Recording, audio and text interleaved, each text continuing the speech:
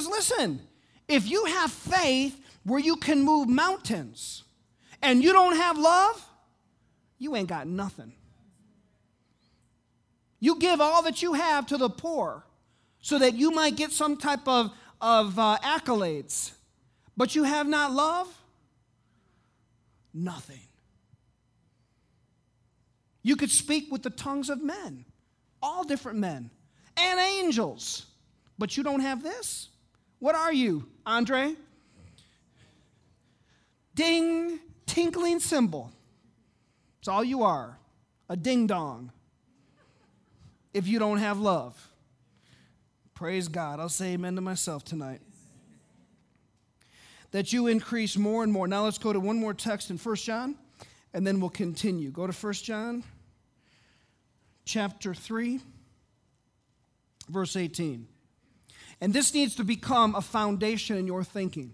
I'd put this on an index card or type it out, put it on your phone, put it in your calendar.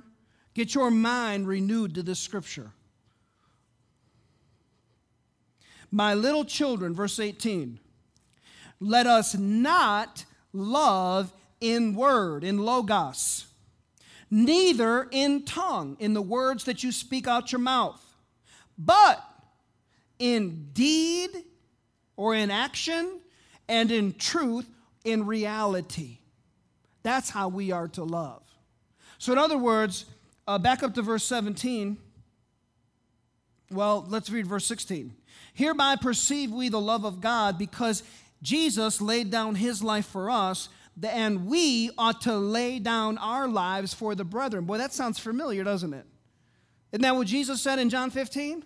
No love has a greater man than this, than a man lay down his life for his friends. Verse 17, but whoso has this world's good, and seeth his brother have need, and shutteth up his bowels of compassion from him, how dwelleth the love of God in him? What's the answer? It doesn't. Amen. Praise God. My little children, let us not love in word, neither in tongue, but in deed and in truth. Praise God. Okay, let's continue. Go to chapter 1, if you will. I'm just going to start. We've only got to verse 7 so far. Took us 3 weeks to get through 7 verses. All right, verse 1. That which was from the beginning, and that which we have heard, which we have seen with our eyes, which we have looked upon, and our hands have handled of the word, the logos of Zoe, life. For the Zoe, the life, the God kind of life, was manifested, and we have seen, and bear witness, and show unto you that eternal life. What's his name? Come on, what's his name? Jesus, which was with the Father and was manifested unto us. That which we have seen and heard declare we unto you, that you also may have fellowship. What's fellowship? Two fellows in the same ship. And if there are two fellows in the same ship, what direction are they going in? The same thing, same direction. Amen? See, these are little things that we can do to check ourselves. We can check ourselves to see, am I going in the same direction with my husband? Come on. Am I going in the same direction with my wife? Are we two fellows in the same ship? Because if we're not, then we're not having fellowship. And these things write we unto you, that your joy, oh, there it is again, that your joy may be full. This then is the message which we have heard of him, and declare unto you that God is light, and in him is no darkness at all. If we say that we have fellowship, this word fellowship in the Greek is koinonia, partnership, with him, and walk in darkness, we lie and do not the truth. But if we walk in the light, as he is in the light, we have fellowship one with another, and the blood of Jesus Christ, his Son, cleanses us from all sin. And again, the revelation the Lord gave me from this verse is that if we'll walk in the light, or the Word of God, as much as possible, and as much as we know, and we'll walk in love or fellowship with one another, then there is a continual cleansing of the blood of Jesus Christ to cleanse us from all sin or offense, every mistake that we'd ever make. There is a cleansing from the throne of God of his blood when our heart is kept right with God. And again, that's what the Lord is looking at. He's looking at your heart. This is a heart thing. This is a walk between you and God. And it's about keeping your heart right. When you walk in the Word, you do the Word as much as you know how. James says that he that knoweth to do good and doesn't, to him it is sin, or the Greek word hamartia, or offense. It's offense if you know you're supposed to do it and you don't do it. That's offense. That's sin. Amen? Amen. And if you keep walking in love with your brothers, you stay in fellowship, keep going in the same direction with your brothers. Amen? Amen? Do you know you can do that even when someone is very immature? In other words, they want to have a conversation about something and you don't agree on that. You can find something that you do agree on. You can at least agree on the fact that you all like Pastor Ward. You can find something to talk about. Amen? And then you're back heading in the same direction. Praise God. I was just kidding, by the way. Verse 8, if we say that we have no offense, that's what we spent all last Wednesday on. If we say that we have no offense, we deceive ourselves and the truth is not in us. Verse 9, if we confess or acknowledge, homologio, our offenses, he, God, is faithful and just to forgive us our offenses and to cleanse us from all unrighteousness. And I've said it before and I'm going to say it again. When we take a step out of love, we commit sin. But we don't just do it against our brother or our sister. We do it against God. Because sin is God's business. Sin is not the devil's business. Sin is not your neighbor's business. Sin, when we commit, is against God. That's why we don't need to go to a priest or go to anyone else to get forgiveness of sin. We need to go to the one that we committed it against, and that was against God's law. And God's law is that we love one another. Amen? So we go to God first. Then if you have committed offense against your brother, then you go to your brother and you say, please forgive me. You know, many times I've gone to people when I can perceive that they're offended. Y'all know what I'm talking about? How many in here are parents? How many you can tell when your kids are shut down on you? You may not even know what you did, but you did something, and all of a sudden they put this bubble up around them. Do you understand what I'm talking about? And you're talking to them, but nothing's really going through because they're hurt based on what you did. There's a bubble up there, a bubble, an offense bubble. And you can perceive it. You can pick up on it. And you may have picked up on that with friends and other people, especially husbands and wives. How many husbands know when you messed up with your wife? You know it. So what do? I go to them and say, you know, whoever, you know, I'm just sensing like I did something, and I just ask you to forgive me. Did you hear what I said? I just ask you to forgive me. Because chances are, if I didn't do something now, I've done something before. And if I hadn't done something before, I'm going to do something tomorrow or the next day. So I might as well take care of it right now. And then when we get there, I'll take care of that too. Because listen, as long as you are in the flesh, you are going to cause offense to somebody. Back up again here and look at verse 8. We're going to read verse 8 out loud. Ready? Read. If we say that we have no offense, we deceive ourselves and the truth is not in us. So we need to just get over ourselves and recognize that we are going to miss the mark. We are going to mess up at some point as long as we are in this flesh. Amen. And we need to learn to sow mercy, and we need to learn to nip this stuff in the bud. And when you think there's any type of offense out there, you be the more spiritual person and you take care of it. Come on. Because if it's not you right now, it'll be you some other time.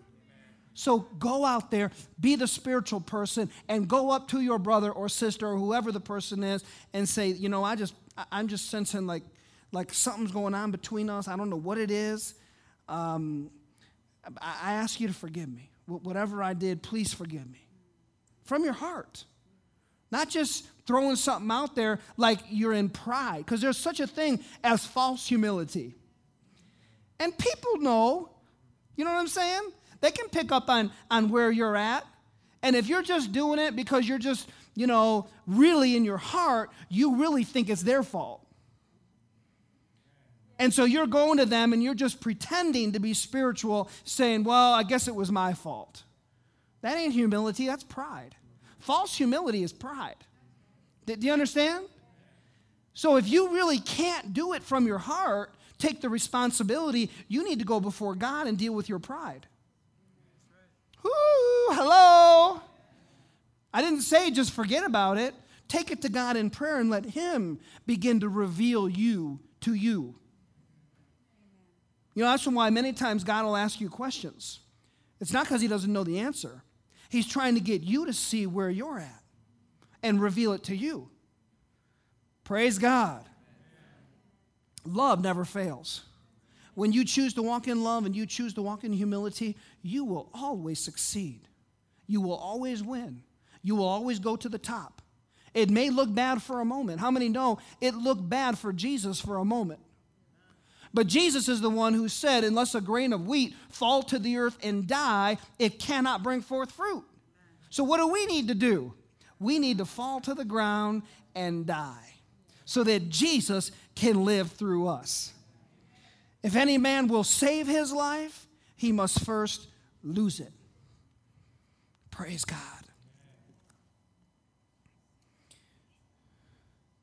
Verse 10, if we say that we have not offended, again, hamartia. If we say, or it's a version of hamartia. It's not, it's right in that, it's just a different, what's the word I'm looking for? Conjugation of the word. If we say that we have not offended, we make Jesus a liar, and His logos is not in us. Why? Because if you say something that's contrary to His word, then the truth is not really in your heart. And what will keep that from coming forth is pride. Again, the root of deception is pride. Pride is inundated with lies. Just tell the truth. You know, Paul said over and over and over in the scripture, don't lie one to another. Who is he talking to? Christians. So what does that mean? It means you're going to be tempted to get out the easy way by telling a lie. Don't tell a lie. Tell the truth. Because the truth will eventually come out. And you'd rather be telling on yourself than having someone else tell on you. Did you get that? Don't let someone else put you on the shame show. Put yourself on the shame show. It doesn't hurt as much. You'll get over it quicker. You know, you're talking to somebody and you say, yeah, man, I went fishing and I caught a 5-pound bass. And all of a sudden you get convicted. And the Holy Ghost says on the inside, that wasn't no 5-pound bass. You know that bass was only 1.5 pounds. But what are you doing? You're boasting. The pride of life. You're trying to show up. So what do? You get checked in your spirit? Fix it right there. Take yourself by the ear and say, John, you tell the truth right now. You tell him. You tell him. You tell him. Dave, you know what? I said it was a 5-pound bass. It wasn't no 5-pound bass. It was 1.5 pounds. Now, it was gorgeous. It was big and plump. But it wasn't 5 pounds. I lied. I'm sorry. I shouldn't have said that. I don't know why I said that. I shouldn't have said that. Done. And now what did you just do? You set yourself up for spiritual promotion. Psalm 75 says promotion doesn't come from the east, the west, or the south. God is the judge. He puts down one and sets up another. You might look good for a minute with a 5-pound bass story, but you ain't pulling no wool over on God's eyes. He knows how big that bass was. He created it. So tell on yourself. Put yourself on the shame show. Walk in humility. Walk in the love of God. Love doesn't lie. Love tells the truth. So if you exaggerated or you said something outside, no matter how you want to call it or look at it, it was a lie. So tell the truth. People will respect you more as a result. And you do that a few times, and before you know it, you won't be doing it anymore. Why? Because it's much easier to tell the truth the first time than have to tell the person that you lied and what the truth was. Amen. Tell the truth. Tell the truth. Is this a true statement? Honesty is the best policy. No, it ain't. Honesty is the only policy. It ain't a good policy. It is the policy. And if there's anything else but truth, you need to get rid of it. Cut it out. Amen? I don't mean knock it off. I mean cut it out. Get a knife and cut it out of your life. What is a knife? What's sharper than any two-edged sword? The Word of God. Apply the Word. It'll cut it out of your life. I'm preaching better than y'all saying amen tonight. Praise God. Chapter 2. Look at that. My little children. Now, little children in the Greek literally means an infant darling. An infant darling. Why is that significant? Because we are reading this, and this is God speaking to us, and He's not speaking unto us as mature Christians. He is speaking unto us as His little darlings. He's speaking unto us as His little children. Are you getting this? And Jesus even said it like this. He said, no man can enter into the kingdom of God unless he first become converted like a little child. My little children, these things write I unto you, that you offend not. And if any man offend, we have an advocate with the Father, Jesus Christ the righteous. Now, this word advocate is very important. Let's see what it looks like in the Amplified, please.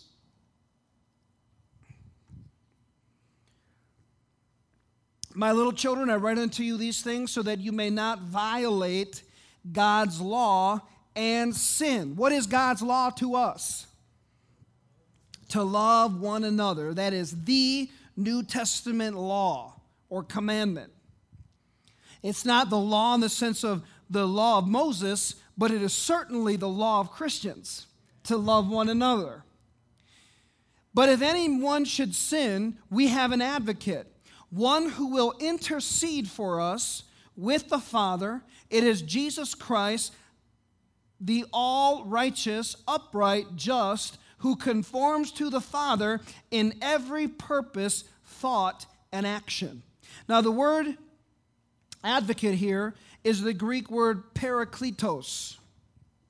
Many of you are familiar with that Greek word, parakletos. Jesus said, let's just go ahead and look at it. Go to John 14. St. John 14. By the way, our text is found in John 15, right? All of this word that we're reading here in John, beginning with chapter 12, is the last 6 days of Jesus' life. Last 4 days of Jesus' life, beginning with Sunday night, which was Palm Sunday, on verse 12, when he came back and walked into Jerusalem. So, John 13, you see Jesus says in verse 34, a new commandment I give unto you, that you love one another as I have loved you, that you also love one another. By this shall all men know that you are my disciples, if you have love one to another. Then in John 14, verse 1, he says, let not your heart be troubled. You believe in God, believe also in me. In my Father's house are many mansions. He starts talking about heaven. Then in verse 15, he says, if you love me, keep my commandments. What's his commandment? To love one another. And I will pray the Father, and he will give you another comforter. What's another comforter? It means that you already got one, which is who? Jesus. And I will send you another comforter, someone who is just like the first one that you had. And he may abide with you forever. Who is going to be with you forever? The Holy Ghost. He's your friend. He's your helper. Glory to God. So that we may boldly say, the Lord is my helper, my advocate, my paraclete. So what in the world does this word mean? Well, keep reading verse 17. Even the Spirit of truth, whom the world